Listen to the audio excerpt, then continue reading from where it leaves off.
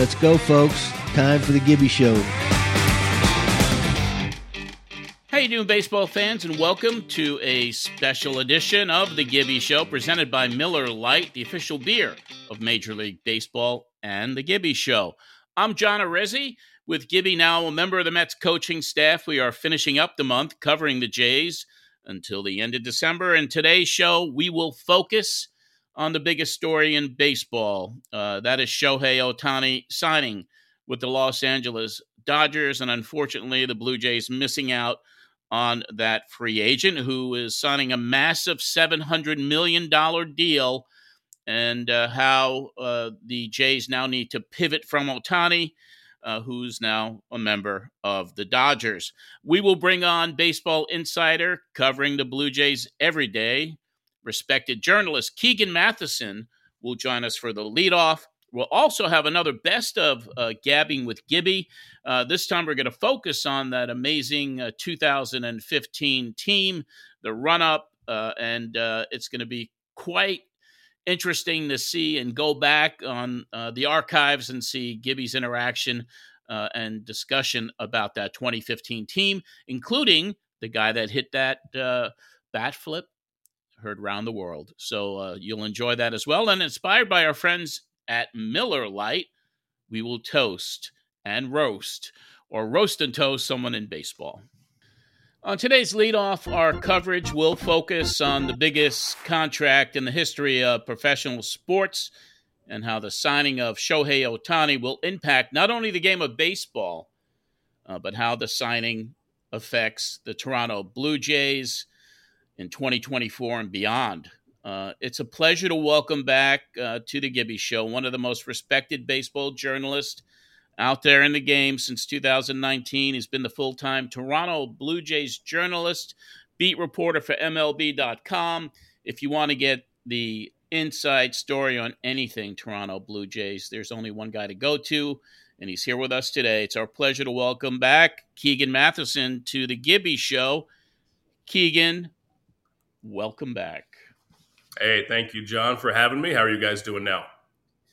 We're hanging in. I know we talked a little bit offline that the baseball winter meetings were really unusual, and especially the location. First time you had a chance to be at that Opryland resort, and I guess it wasn't the most pleasant experience for a lot of people who saw the enormity of the building and the layout of it.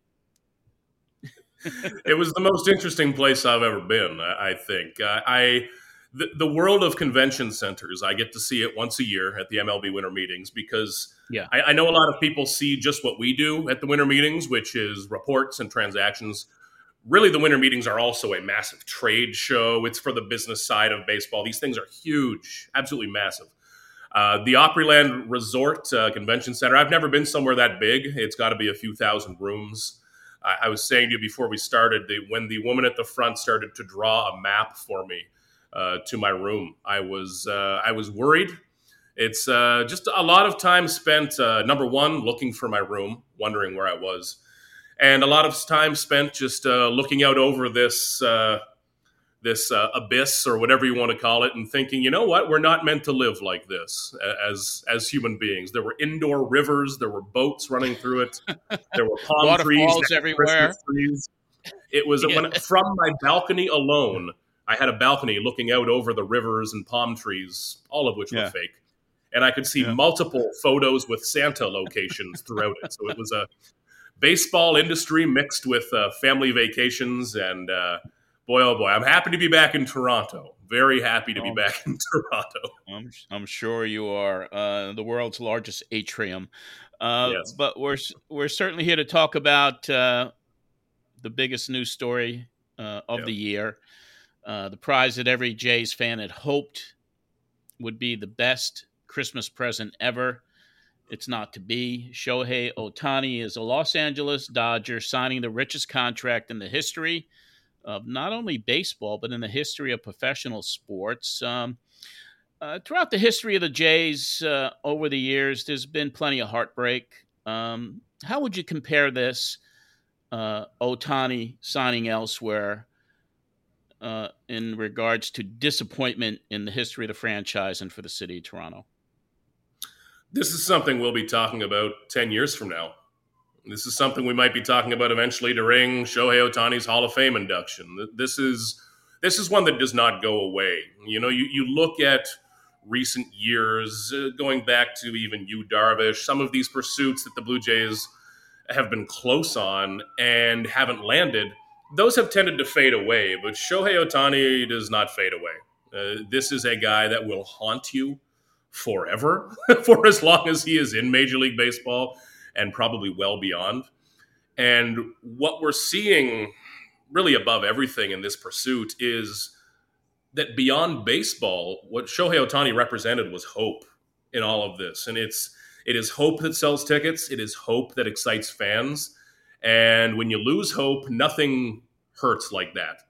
Because when you dream on Shohei Ohtani, you're dreaming on the best player in the sport, the coolest player in the sport, the most beloved player internationally in the sport, could really come to Toronto. And then it didn't happen. Hopes were high. Hopes were extremely high, higher than I have ever seen. And on one hand, that is the absolute beauty of baseball. It's a bunch of people all at once just really caring about something and getting excited without worry, without checking yourself. That's the beauty of being a fan. You get to be a little unhinged in a healthy way. It's a good thing. And for that to build up to such an extent and then not happen, the Blue Jays are left with a really uncertain path forward where they need to, John, not just rebuild a roster, but they need to rebuild the hope of a fan base that's been pretty beaten up the last few years. 3 of the last 4 years, wild card series that went loss. 0-6 in those games. Yes. There was finally that hope. Man, tough for a fan base that is stuck with this team. Yeah, it was so there was so much optimism. But question for you, do you believe the Jays were legitimately in this right to the end, or did Ohtani's agent simply do a great job of using the Jays as a stalking horse to get that Dodgers number up to $700 million, which Ohtani signed for? I really do believe the Blue Jays were in this up to the end and very serious throughout. Now, the word serious can take on a lot of different definitions in baseball pursuits like this. In past years, we've seen a lot of times where the Blue Jays or other teams were serious, but didn't really get to those final stages, making a final offer, having visits, having the player visit Dunedin, the complex, to tour that. The Blue Jays wanted Shohei Ohtani, period. They were all in. They wanted to go for him and build this next era of competitive baseball around him. The tough part of trying to live at this level of Major League Baseball is that you either get him or you don't. And in the coming days, you may be already, but certainly in the coming days, I think you will see a lot of revisionist history of it was always the Dodgers, the Blue Jays got used. Well, at a certain level, negotiations are just negotiations. Good agents are going to leverage teams, are going to leverage interest. That's how this happens. And when you are shopping at the top of the market, when you are sitting at the adults table in all of this, if you lose, you just lose. There's no more bronze medal to be happy about, like maybe 8-10 years ago. If the Blue Jays were close on a guy 10 years ago, fantastic. It's almost like they're getting invited to sit at that adults table, but they're there now. And when you miss a guy, you just plain miss him. And that's where the Blue Jays are right now. They were legitimately going after him. I believe legitimate finalists for him, but $700 million, the deferrals involved, what the Dodgers offer. Obviously, Shohei Ohtani wanted that. And the Blue Jays, it's nice to say they were close. It's nice to say they offered X and Y, but there are two groups of teams now, the Dodgers and everybody else. Yeah, that's the way it really appears. Another thing that's been circulating, I know John Heyman had a column that came out that this was good for baseball, him going to the Dodgers rather than the Jays, and he's not a Canada hater or anything like that. But I mean, that stuff is starting to get out a little bit. Do you think the commissioner's office gave out a sigh of relief with him going to the Dodgers rather than Toronto? And for what reason? It continues to amaze me that Toronto is painted in this light. I grew up in a rough small town. That's not Toronto. My goodness, this is a massive, gorgeous city that offers you everything you could want. If you're bored in Toronto, you're doing something wrong. It's your own fault. And when you even consider the size of the market in Toronto itself, also Canada, you're talking about 40 million people in Canada. That's about the size of California population-wise. It is such a unique market. Now, on one hand, I don't really believe this is as big a tipping point or selling point as it's often made out to be. The contract always wins. And then whoever pays you the most money, then all of a sudden Toronto or Cincinnati or Dallas, Texas is the most beautiful place you have ever been. The best place you've ever been is where it gives you the good contract. But when we see Toronto talked about in hindsight after these negotiations, it's good for baseball to have one of their biggest markets with one of their biggest stars. We're seeing how international this game is with what you see the following of Ohtani in Japan. I think the best example, John, is how media coverage works. When I'm on the road for a Blue Jays game, a lot of times it's just me and one or two other writers. If Ohtani had have signed in Toronto, that's 20, 25 writers, most of whom are working for Japanese outlets covering Ohtani every day. It's difficult for me to even wrap my head around the interest level and the level of fame that Shohei has. Probably why he wanted this to be so secretive. I don't know if that guy can even step out of his house most days. But when Toronto is spoken about like that, and listen, I'm a small town guy who came to Toronto and didn't like it for a while. That was more me than the city, but I know how it feels to come around on this city. It's a great place to live. Ball players who come here love it. Kevin Gossman just tweeted about that earlier today, standing up for Toronto. This is not a small northern village like some people rather lazily want to still believe or pretend they believe for the sake of the story. Well, it's the third largest market in North America.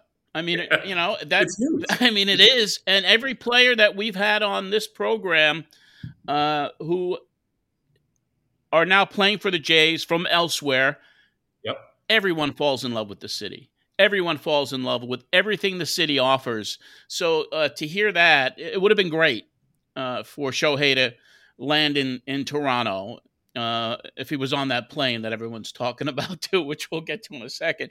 But so that when you hear that, even myself, who I'm a born and bred New Yorker, I've been living in Nashville for 20 years.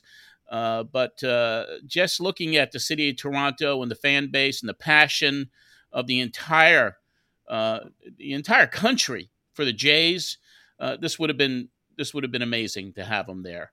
You wrote a great column on MLB.com, and I really enjoyed it. And you really laid it out with extreme passion about what this would have meant to the city and to the Blue Jays. But now they have to pivot. Where do the Toronto Blue Jays go from here? Man, the million-dollar question now. And of course, this front office has backup plans and backup plans to those plans, et cetera, et cetera. Nothing is going to excite this fan base like Ohtani would, number one. At this point, what's going to get the fan base back and reinstill some of that hope is winning playoff games, period. Right now, this team is stuck in prove-it mode, I think. Even if they win 100 games, well, prove it. Win some playoff games. Go where you're supposed to go. Make a run at the division. For the Blue Jays, I think they can be flexible in terms of where they target positionally. That's at least a decent starting point. And if you are the Blue Jays, you almost need to try to forget that Juan Soto and Shohei Ohtani ever happened. Let's just look at this class and call it a slightly below average free agent class and see if you can make the most of it, frankly, if you're the Blue Jays. Now, the easy pivots would be to someone like a Cody Bellinger, who has incredible upside and incredible risk. You can look down at a Matt Chapman, go a little lower to some Rhys Hoskins, JD Martinez types that make a lot of sense in the middle of this lineup. But in any of those situations, you're going to need a couple more pieces. And you're not just changing your team with an Ohtani or a Soto. You need to fit some pieces together. Now, the Blue Jays do have the advantage of having a lot of middle infield depth. You're talking about the Davis Schneiders, a lot of prospects below him. So those guys can handle a second or a third base if you spend elsewhere. But the Blue Jays could also go big on the pitching market. You could look at a Yamamoto and just try to win games by shutting people down. But I think the Blue Jays, more than anything, if there's one answer I can give to this, it's that they'll hit the trade market. And I think quite aggressively hit the trade market.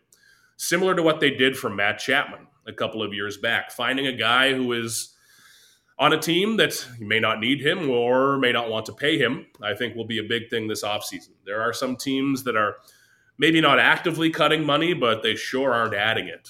And if the Blue Jays can flex their financial muscle in the trade market, I think that's a strength of this front office. I know that today is not when people want to hear about strengths of this front office. I get it. But over the past few years, they've done a good job of using money in trades. I think they have laid a lot of groundwork on the trade market as a backup, and that is where they need to be aggressive because free agency doesn't offer a ton of high-end options beyond the Bellinger tier, and he's going to be pricey along with those next couple of names. Yeah, and Bellinger, had a really good comeback season in his walk year. Did fabulous, and but he could be that option. I mean, that plan C, because plan A didn't happen. Plan B, which was Soto, he goes to the Yankees. He'll be a free agent most likely, and who knows what he's going to be asking for if he has a good season with the Yankees. So, I mean, there's so much here. And also building from within the organization, you mentioned that they have all of these young prospects that are emerging. Davis Schneider was certainly a great example of that when he came up.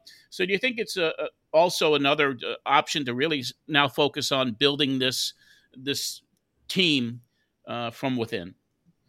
You need to do that more. And great teams have a Davis Schneider or a Davis Schneider type every other year. It's been a while, if you cut out Bo and Vladdy, who are real cornerstones, it's been a while since we saw the Blue Jays steadily, over and over, produce position players for their roster who can complement this roster. And that is very important. Now, where they're at right now, beyond Davis Schneider, you have, looking down the list, you have Aurelvis Martinez, you have Addison Barger, Ernie Clement will get a shot, Damiano Palmaggiani is one to watch at third base as well. Then you have the Biggios, the Espinals. That's how you want to do it. You want to have 6 or 7, because 4 or 5 aren't going to work out. That's the way baseball works. So if you produce them in bulk and you have lots of options who can compete, that's the sweet spot. The Dodgers have done a good job of this over the years, just producing talent internally. And the beauty of that, number one, is that you get good players. The second beauty of that, if you really want to dehumanize it, is that you can get players who you're developing for cheaper. You are paying a guy $700K, $1 million, instead of having to go out into free agency and spend $8 million for a guy who's going to play part-time. That's what allows you to really boost the top end of your spending. And if the Blue Jays can do a better job of that, that's going to allow this to sustain itself, because they have nailed these big money free agents. Gausman, when you look at the Barrios extension that looks good again, Bassett, they're nailing that, especially on the pitching side. But eventually, you're going to get stuck with a bad contract or two, and you need to protect yourself with development. The Blue Jays still have a ways to go in that, but doing a bit better lately. Yeah, that certainly makes a lot of sense. One other question when it comes to some existing players, now that all this money has been freed up since it's not going to Ohtani, there's a lot of talk. Well, maybe it's time to extend Bo or Vladdy. And with the season that Vladdy had, it was underperforming somewhat. What do you think the Jays should do there? Should you go out and kind of appease the fan base by extending these two foundations of the organization, or do you kind of wait it out a little bit more to see where they head and how they perform in 2024? When you're looking at both, I think they might be slightly different cases when I look at them, because I feel like I know who Bo Bichette is. Every day, every season, I think you can project him within a tighter window, if that makes sense. Vladdy, it's tough. How much are you paying for 2021 when he almost beat Shohei for that MVP? And how much are you paying for a guy who is going to OPS in the low 800s and tantalize you with power, but maybe only have one or two of those peak seasons? That's the same argument that would be coming from Vladdy's side. And his reps and his agents, they'll be saying, hey, this guy's young. You're going to be getting those peak seasons. He still is 2021 version of himself. It's a tough middle ground to find. And I feel like finding that middle ground with Bo Bichette is a little easier to just locate at the very least. Now, that being said, very broadly speaking, the closer you get to free agency, the harder these deals are. I think that's why we're seeing a lot of them happen very early for players, but not really in this middle or second third of their arbitration control. Because if you are Bo Bichette, if you are Vladimir Guerrero Jr., it's difficult to understand how attractive this must be for those young men. And it's something that I try to wrap my head around more, and I try to do a better job of, because it's easy for me to say, sure, throw money at them, but they'll have a chance to be the guy on the free agent market. They're going to watch Juan Soto on that free agent market next year and say, yes, please. I want to be that guy. With instead of one team negotiating against me and the potential future, we've got 10 teams. We've got 20 teams. You see what can happen with Shohei Ohtani late in these processes where millions and millions and millions get added on. I think the open market is so attractive to those guys. And while it would make sense for the Blue Jays to lock one up and say to fans, hey, this isn't just a rush for the next 2 years. We're going to do this long-term for good. If you're Bo and Vladdy, they had better be offering you a ridiculous contract for you to give up the opportunity to be the big dog on the free agent market, because every single year these contracts are going to get bigger and bigger. Yeah, they certainly are. Look what happened with Ohtani and Soto. It just is insane the amount of money that's being spent on these agents, these free agents, and of course, all these young guys are saying we can't wait till we get there. So, that's a good point to bring up. I want to just circle back again to the winter meetings, the frenzy that swirled around Ohtani, the bizarre nature of keeping silent, not keeping silent. I mean, you were in the middle of it somewhat down in Nashville because of the press conference that was supposed to be with Ross, and then all of a sudden he's not there. They reschedule it to a Zoom. Kind of talk to us about how this week unfolded, how bizarre it was, the media frenzy, the social media stuff, the post that there's a private plane going from Anaheim to Toronto. I mean, I've been watching and being a fan and a reporter for the game, certainly not as long as you, but I've never seen anything like it. Please describe what it was like to be where you are following all this insanity. I don't think I'll ever cover something that strange again, and part of me hopes I don't. It was a very, very revealing, I guess is the right word, week. Now, it began back on day one of those winter meetings in Nashville on the Monday. We were supposed to meet with Ross Atkins in person, like it always happens, at I believe 4:30 local time. And an hour, maybe hour 15 before, we get an email from the Blue Jays baseball media department, who we work with, saying that this is going to happen on Zoom now. There's been a scheduling conflict.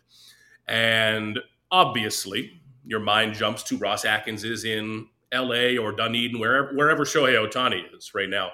And I'm lucky I had my notepad up on the screen here. So my first question to Ross was, where are you? Which is a wild question to be asking someone on a Zoom. Now, I have things behind me. I have frames on the wall, chairs. There are little clues you might glean from this that I'm in my apartment. His was a blank white wall, a black suit, a white shirt. Above him, there were two lights coming down. You were even looking, and this is where my mind was. I was even looking, is the sun coming in? Because you can see on me right now, the sun is coming in on this side of my face. Maybe I would be able to see something and glean, oh, he's not on this coast of the country. He's on the other coast where the sun is rising or setting. That's how ridiculous this was right out of the gates. Not ridiculous in a way that it shouldn't have happened that way, but just the bizarre nature of it, which I kind of enjoyed. It was a wild story as it happened. But his answer here that he gave me, I said, Ross, are you with us here in Nashville or has business taken you elsewhere? And he said, due to scheduling conflicts, I was able to be on this Zoom call, and I'm grateful for your adjustment to be here with me today. I wanted to make sure that I was with you, and Zoom permitted that. A masterclass of saying nothing. And throughout this process, Ross Atkins and the Blue Jays fully adhered to Ohtani's wishes that nothing be said. Now, sure, it's easy for me to get upset at that because my job relies on people saying things, but I also respect how this game works. And if that's what Ohtani wanted, Ross Atkins and the Blue Jays sure did it. They said nothing at all. It's one of our colleagues from Japanese media, I believe, asked John Schneider right off the top of his media availability, were you at the meeting? You look tanned. And Schneider just laughed back at him and said, I live in Florida. You know, some of these amazing moments that, because of how bizarre this whole situation was, these great little moments that I'll never forget. I will never forget that white wall behind Ross Atkins or some of those media scrums where everyone was starting to understand what was happening, but nobody could say it out loud. Then we get to Friday or Saturday, whichever the airplane day was, which I will always remember. And going through that day, of course, the flight tracker starts. Shades of Kawhi Leonard when he was in Toronto. You see people digging up, well, here's a picture of Shohei on Instagram. It's the same airplane. It's from near where he lives. Last week, this plane flew here. And there are two sides of this. There are a fan side and a media side. On the fan side, this was one of the only good days I remember on Twitter. For fans to have something to collectively go crazy about, that's as good as it gets. And you saw the passion of people chasing this down.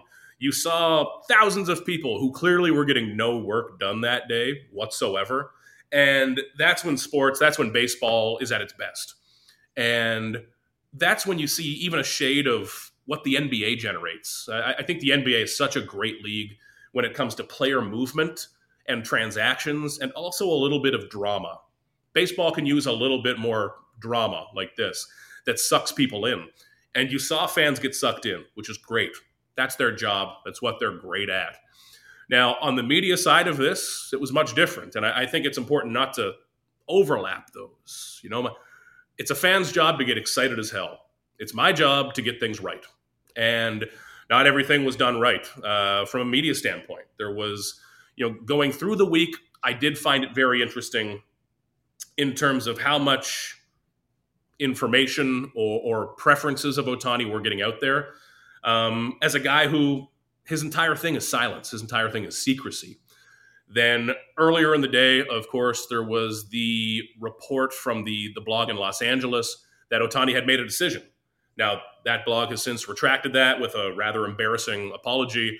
That's not even an apology. It read like a performance art piece.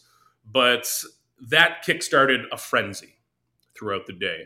People are losing their minds. The great hope is coming true. Later in the day, it was reported that Ohtani was, in fact, on that flight by John Morosi in a tweet that he has since retracted, saying he got bad information on that.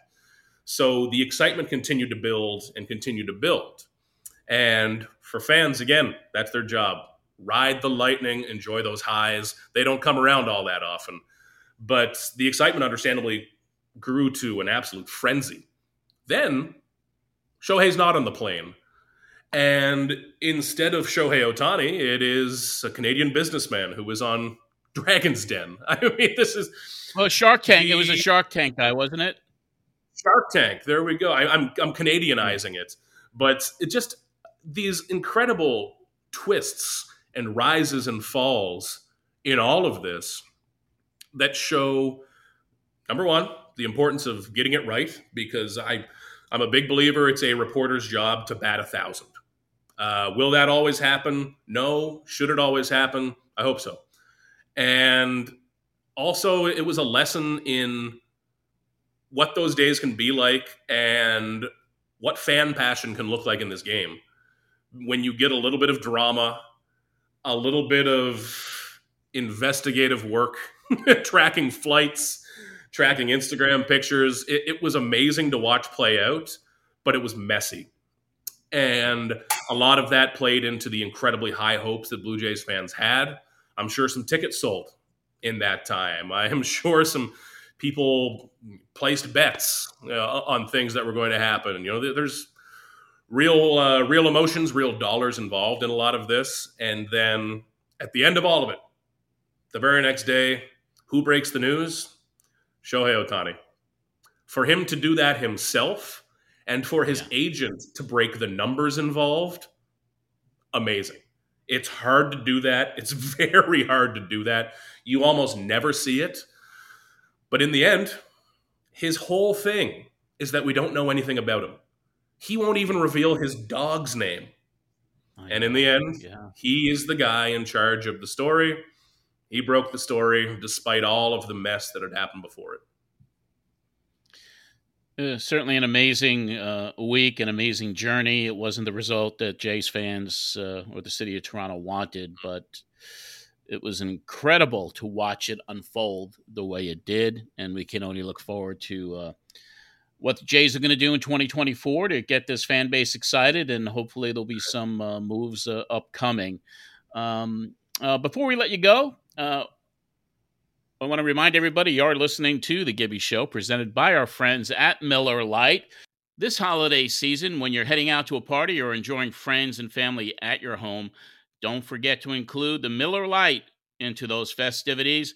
They have been the official sponsor of The Gibby Show, and I know Gibby will be cracking open his favorite beer this holiday season. After all, anytime is Miller time. The light beer that tastes like a real beer, Miller Lite, the official sponsor of Major League Baseball, and right here on The Gibby Show. Corner booths, sticky floors, weekdays that feel like weekends. You never forget the way some things taste. Miller Lite, great taste, 90 calories. Tastes like Miller time. But before, Keegan, we let you go, you last appeared on this show on November the 20th with myself and the namesake for this show, John Gibbons, Gibby himself. Later that week, Gibby was signed by the Mets to be their new bench coach. You had some fun with that on social media, saying that the Mets must have really enjoyed the interaction that you had with Gibby here. You know what? It was either that or Gibby finished up talking to me, and he took a look around and said, you know what? I took a couple teams to the ALCS, and now I'm talking to this idiot. I'd better get back into the game. So I'm glad that the show has continued, number one. I'm glad that Devin Travis made it on the week after me. You guys had Steve Phillips. You've had some shows.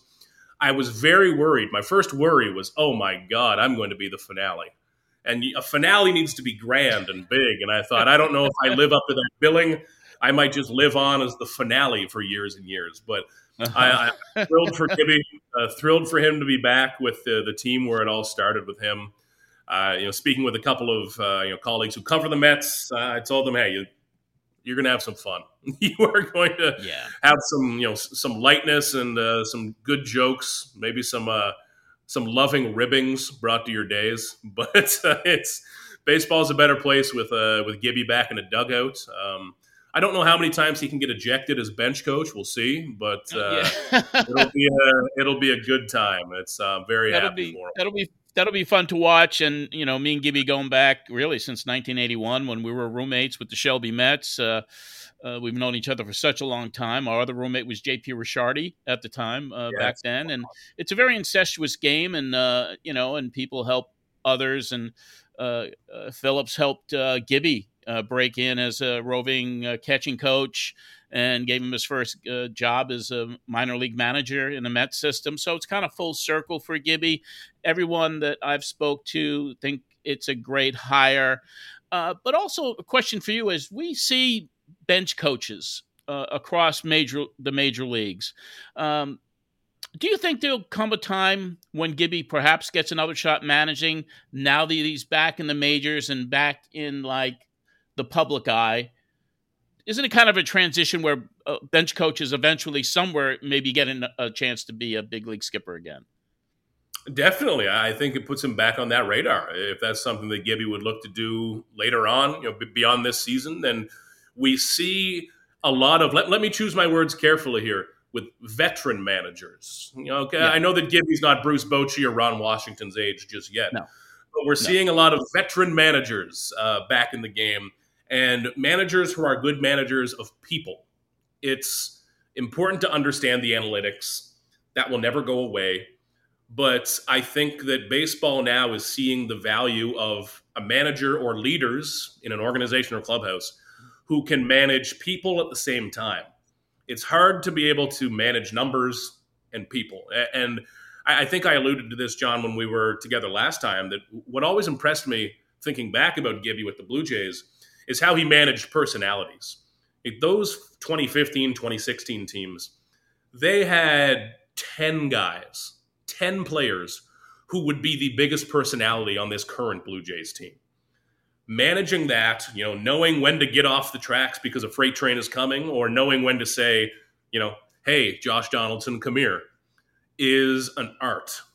It is a difficult thing to learn, and it's something that a veteran like Gibby understands. So the game, I believe, is keeping space, or maybe even creating a bit more space for baseball people who understand those relationships, understand how to manage people in all of this, because every team's got numbers. Every team has 1 million people and 1 million computers with analytics. That's always going to be there. But I think that the human skills are what's going to separate a lot of people. And you know what? I would put Gibby on that list. Yeah. Well, he certainly has endeared the fans across Canada, and everyone really loved the opportunity to see him week after week right here on the Gibby Show. And we do have a couple of shows left before we got to call it a day. Obviously, we're doing some best ofs. But for me personally, getting to know you and be able to speak to you, I certainly follow you on social media, on Twitter, read every one of your columns throughout the season. I was always like, when I'm prepping for a show, I go to your stuff first because you always were accurate, and it was just, your reporting is just impeccable, and it's a pleasure for me to be able to thank you for coming on the show again to talk about Ohtani and of course give us another insight into John Gibbons. Absolutely. I appreciate that so much, John. This has been my pleasure. Always enjoy joining you guys, and if we ever do down the road, I'm always here. Thank you so much, Keegan. We appreciate it. Now it's time for another Best of Gabbing with Gibby segment, brought to you by Tim Hortons. There's a new and fun lineup of giftable items for everyone on your holiday shopping list now, available at participating Tim Hortons restaurants across Canada.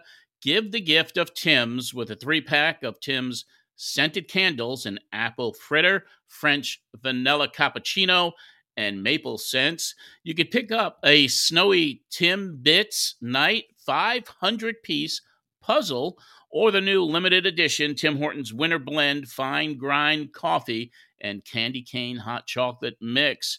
Help a loved one add to their Tim's collection with the new versions of annual Tim Hortons holiday merchandise favorites, including the Tim's Holiday Snow Globe, ornament, ceramic mug, and stainless steel travel mug, or pick up some hot chocolate ornaments as a fun gift to include with your holiday cards. Tim Hortons holiday merchandise is available at participating Tim's restaurants in Canada while supplies last. Availability varies by restaurant. On today's special Best of Gabbing with Gibby, we will take a look back to that unforgettable 2015 team and season when Gibby and the Jays came so close to winning it all.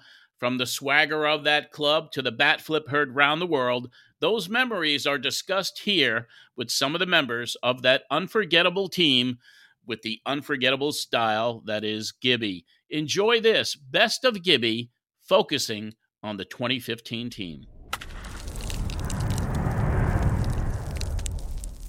Devin Travis, you made the Jays in 2015 after a great spring training. I mean, being named the starting second baseman. Did Gibby break the news to you that you made the team? Tell us about how that unfolded. Oh, yeah. I was realizing it was starting to get to the end. I was not even on the 40-man roster yet. And I knew I was having a pretty good spring training. I got off to a terrible start, by the way. I remember thinking, I think I was 0 for 10, 0 for 12, and we were in Clearwater, and I got an 0-2 breaking ball right down the middle and hit a ground ball up the middle, and Tim Leeper pinched me and said, "Don't stop now." And I still credit Leeper. I'm like, Leap, I'm not kidding you. You're the only person that kept me going every day, because I was looking around thinking, man, Gibby thinks I stink.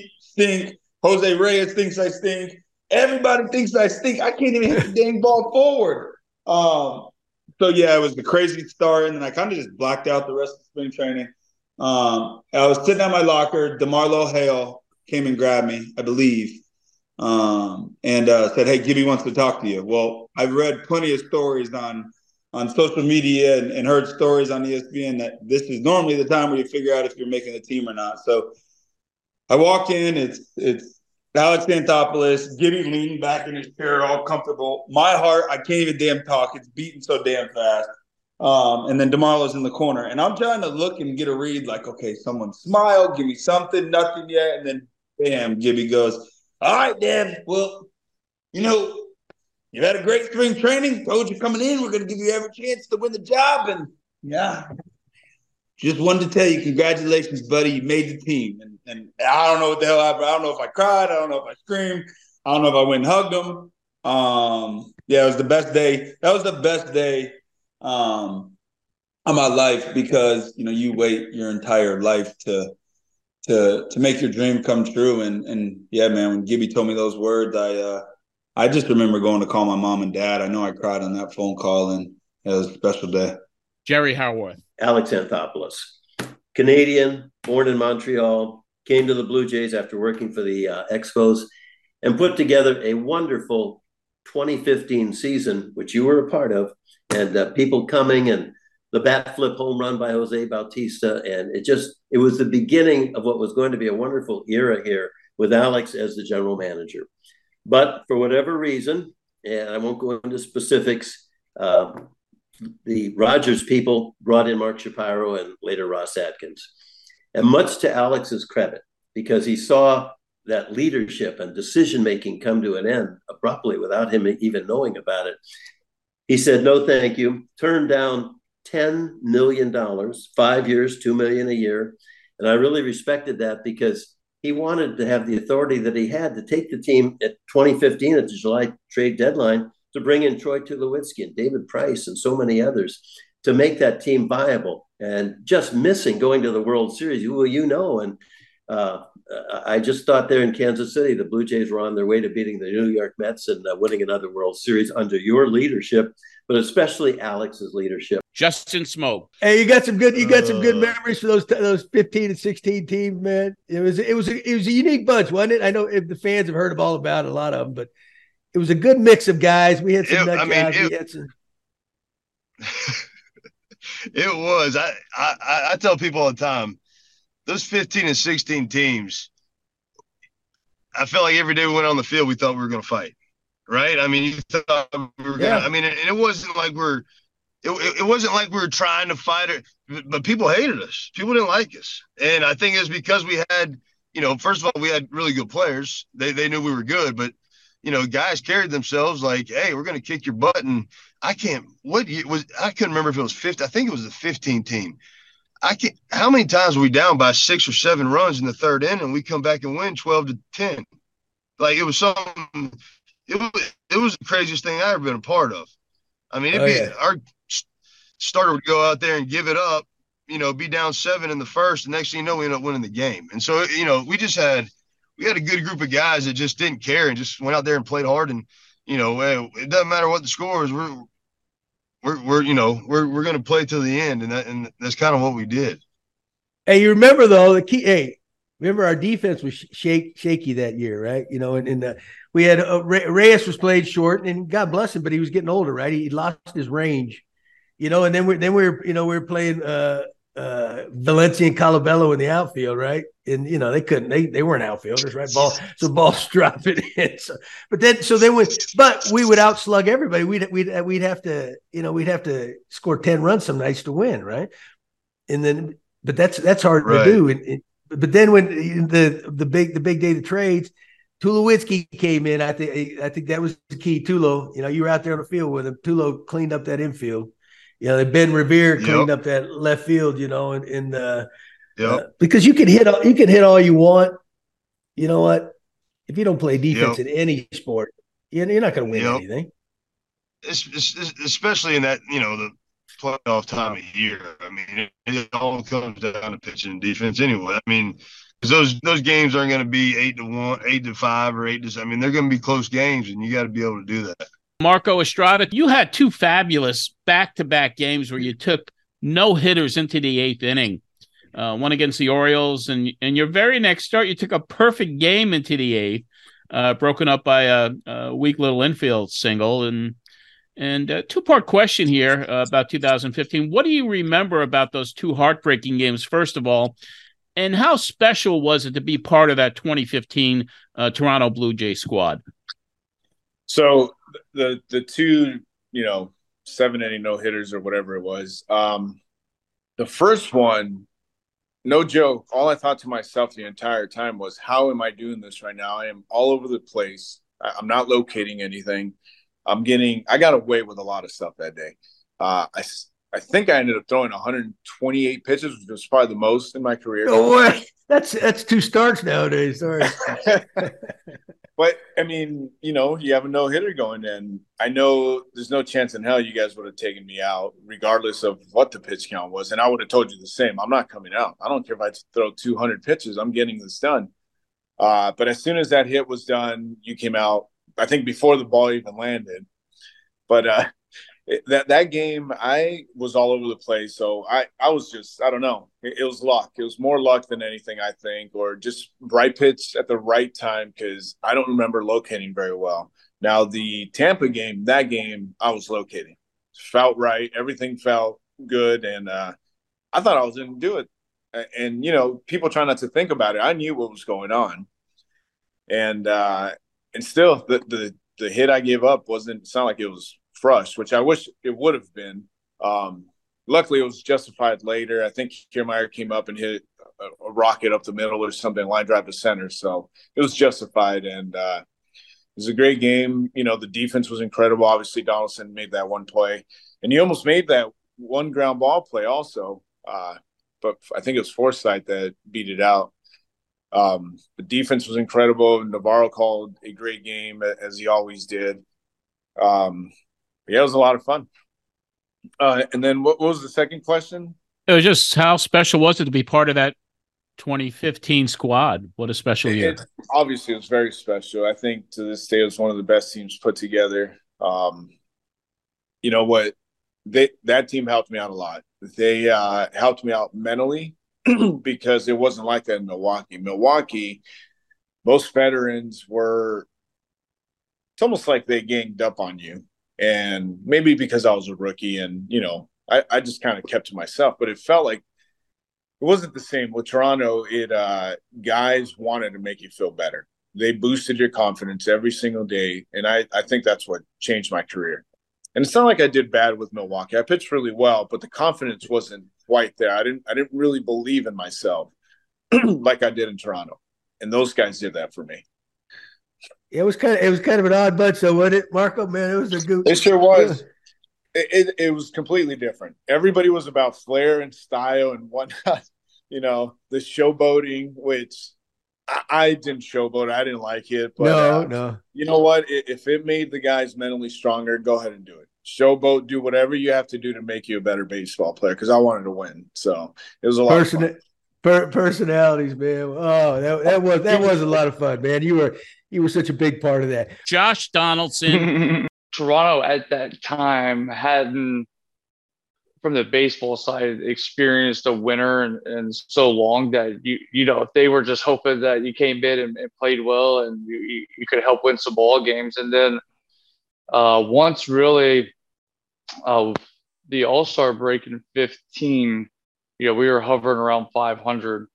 And then we were able to get David Price, Troy Tulowitzki, and add some key pieces to the bullpen.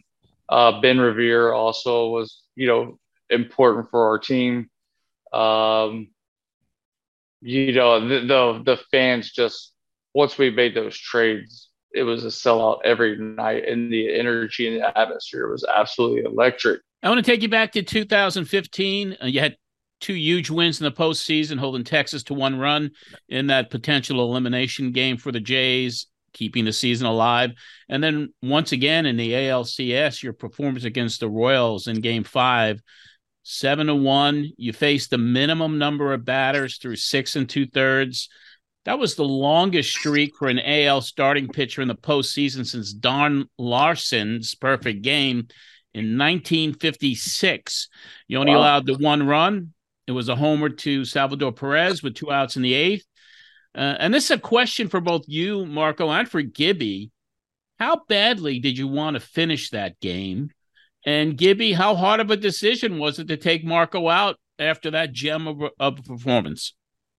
Yeah, it was obviously you always want to finish. And if it were up to me, I would have finished the game. But I do understand that there's, the pitch count and everything. But I think I remember them saying, listen, we actually wanted to pull you out because you deserve some sort of acknowledgement for what you did today. And obviously I really appreciate that because it's top 3 loudest stadiums I've ever heard in my life when I walked off that field. And obviously the Batista bat flip, that was probably the loudest I've ever heard any stadium. But when I walked off that field, how loud it was, it just made you appreciate that move, to give me that acknowledgement. I'm very thankful for that because I could have easily finished the inning. There wouldn't have been any clap. Obviously, you're walking off the field and you get some claps or whatnot, but no one knows if I'm going back out or not. So the ovation's just not the same. So it was nice to be able to walk off the field, get the ovation and the appreciation. I really appreciate that. Hey, I remember you said to me, hey, let me finish this. Well, now, hey, go tip your hat, brother. But yeah, I did. But there was a game, and I'm sure we're gonna get into that one. Was the Texas one? That one, I tried hard. I tried hard not to come off that field because we were on the road. So I don't care about any ovations or anything on the road, and I wanted to finish that game. I mean, it was the 9th inning. I needed 2 more outs. And I don't know if you saw me, but as you're coming out to get me, I'm yelling at you I got this. Like, get out of here, Gibby. It's my game. Oh, yeah. Yeah. That one. What's that? Well, hey, that's a think about it. We dropped the first 2 to Texas at home. It's best, right. It's 3 out of 5. Right. And we never, I had never lost confidence. We knew you were pitching, and our guys on our team. You know what? Hey, we thought we could win, right? So we go down there, but we had the perfect guy on the mound down there, right? And yeah, you threw a gem to keep the season alive. Jose Batista in 2015, a couple big acquisitions at the trade deadline, and team just caught fire, right? And we go on, we get into the playoffs. All right. We go down. Everybody knows the story. I'm 100 times, right? We get down 0-2. You guys didn't panic. You never panicked, right? We tie it up down in Texas. We go back to the game. One of the most remembered games in baseball history, right? Okay. And this isn't where you made your name, but this is when you kind of solidified who you were. The bat flip, the big home run. We're down that 7th inning. You know what? Give us a quick synopsis on that again, brother. I know you've said it 100 times. No, I know, but it's still exciting to talk about, right? So, like you said, we were down 0-2 at home. We lost the first 2 games at home. Went down to Texas and beat them, without home field advantage twice. So we tied it. And if it was a 5-game series, come back home to Toronto. And that game was crazy to begin with, obviously good pitching, good defense, no run scored till later. But then Russell threw the ball back. It hit the bat, and there was somebody at third. They ended up scoring. So we felt like, that was kind of a weird way for us to lose the lead, per se. And then in that 7th inning, just stuff started going our way, with the 3 errors from their infielders on some bunts and a routine ground ball, setting up the stage for them playing the infield with no outs, which was weird. I think it was no outs or 1 out. And then Donaldson gets jammed and hits a little blooper that would have been probably an easy pop up to second base. And then that set up the stage for the count, which I don't know if you remember, but we had played the Rangers a bunch of times that year in the regular season, and Sam Dyson, the guy was nasty, right?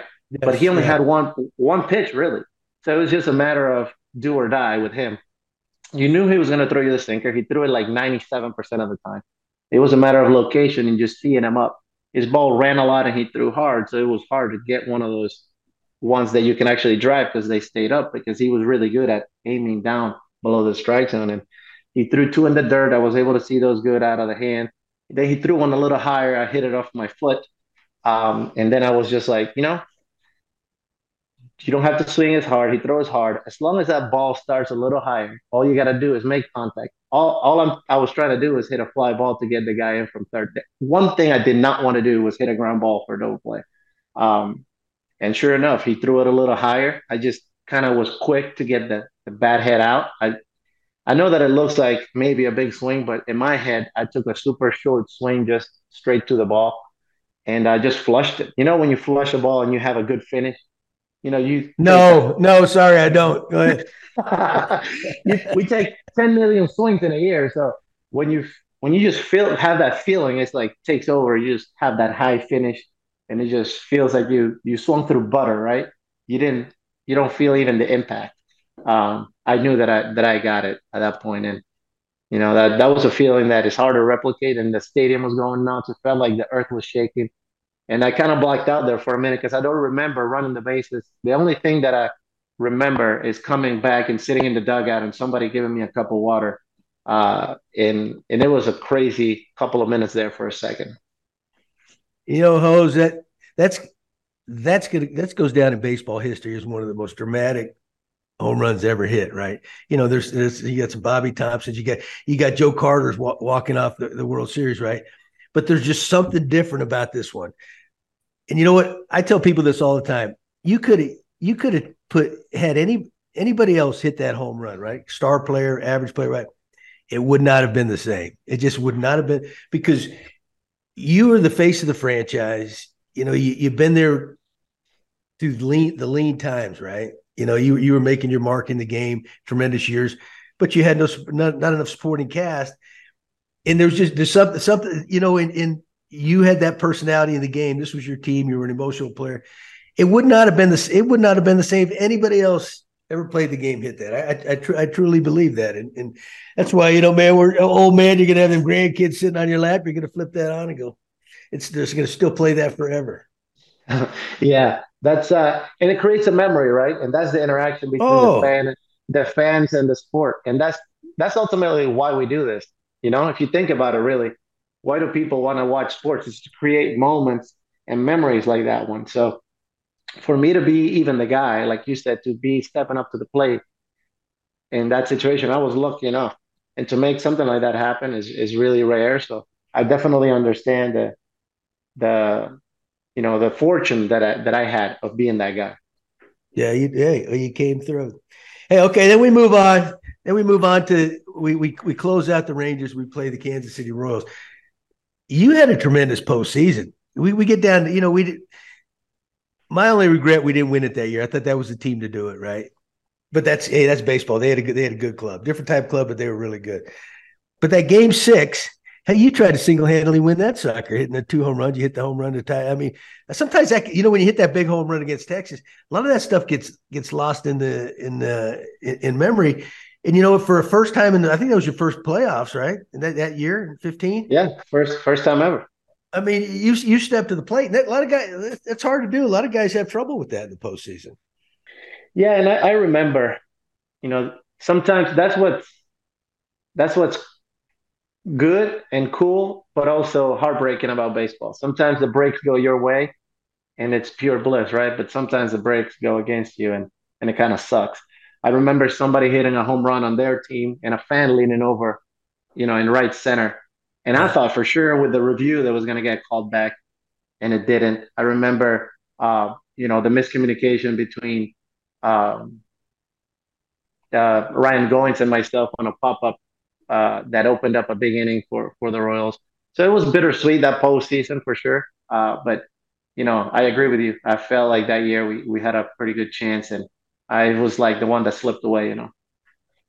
Yeah, but you know what? It still is some kind of year, man, and That's to right. be a part of that with you guys, and it was a special group. That wraps up this special Gabbing with Gibby. Next week, we'll feature more best of segments highlighting some great guests and memories of the Gibby Show. Now inspired by our friends at Miller Lite, it's time for this week's Roast and Toast. The city of Toronto, the fans of the Blue Jays, and all baseball fans in Canada were ecstatic when a report surfaced this past Friday on X, formerly known as Twitter, by a baseball media representative that simply read, Shohei Ohtani is en route to Toronto today. That post caught fire, and there were rumors that Ohtani was on a private plane leaving Anaheim Airport on its way to Toronto with Ohtani on board. While it was true that a private plane did in fact leave from Anaheim for Toronto, Shohei Ohtani was not a passenger. The passenger on this private plane turned out to be one of the stars of the American TV show Shark Tank, Robert Herjavec. That social media post gave everybody false hope that Ohtani was on his way to Toronto to sign with the Jays. And of course, we all now know that was not to be the case. The person who did report on that was MLB Network's John Morosi, and Morosi then had to post a retraction. They got over 9 million impressions on X saying, quote, today I did some reporting that included inaccurate information that Shohei Ohtani was traveling to Toronto. I regret the mistake and apologize to baseball fans everywhere. I am deeply sorry for letting you down. Well, for getting everybody's hopes up in Toronto, in the country of Canada, we have to give this week's roast, and that's got to go out to John Morosi of MLB Network. Mistakes happen, of course, but this one got an entire country excited, and we got to give Morosi the roast. This week's toast will be a little unusual. It's going to go to the team of people that helped bring this show to you for this entire season. As we near the final episodes of The Gibby Show, just 2 weeks remaining now, we would not be here without them. They have been the official beer of this podcast, the official beer of Major League Baseball. So inspired by our friends at Miller Lite, this week's toast goes out to the light beer that we've been proud to be associated with all season long. We want to thank and toast our friends over at Miller Lite. Corner booths, sticky floors, weekdays that feel like weekends. You never forget the way some things taste. Miller Lite, great taste, 90 calories. Tastes like Miller time. And that will wrap up this edition of The Gibby Show. I want to thank our executive producer for the show, doing an incredible job week after week, Mark Milliere, and thanks to our creative director, Chris Sabunia. You can find me on Twitter or X and Instagram, simply at John Arezzi. And if you're a fan of pro wrestling, you could check out my two other podcasts, John Arezzi's Pro Wrestling Spotlight and Matt Memories from Madison Square Garden, available everywhere you listen to your favorite podcast or on YouTube. And I do want to give a quick plug out to my book, Matt Memories, My Wild Life in Pro Wrestling, Country Music, and with the Mets, available everywhere. Gibby himself wrote one of the forwards to the book, along with wrestling legend Mick Foley. And, of course, the number one best-selling book right now in Canada when it comes to baseball, Gibby, Tales of a Baseball Lifer, is also available as well. It would be a great Christmas present for someone in your family or one of your friends. For John Gibbons, this is John Arezzi. Remember, we'll be back next week. Just 2 shows remain before it's all over. You won't want to miss them. As always, thank you for listening or watching on YouTube, The Gibby Show.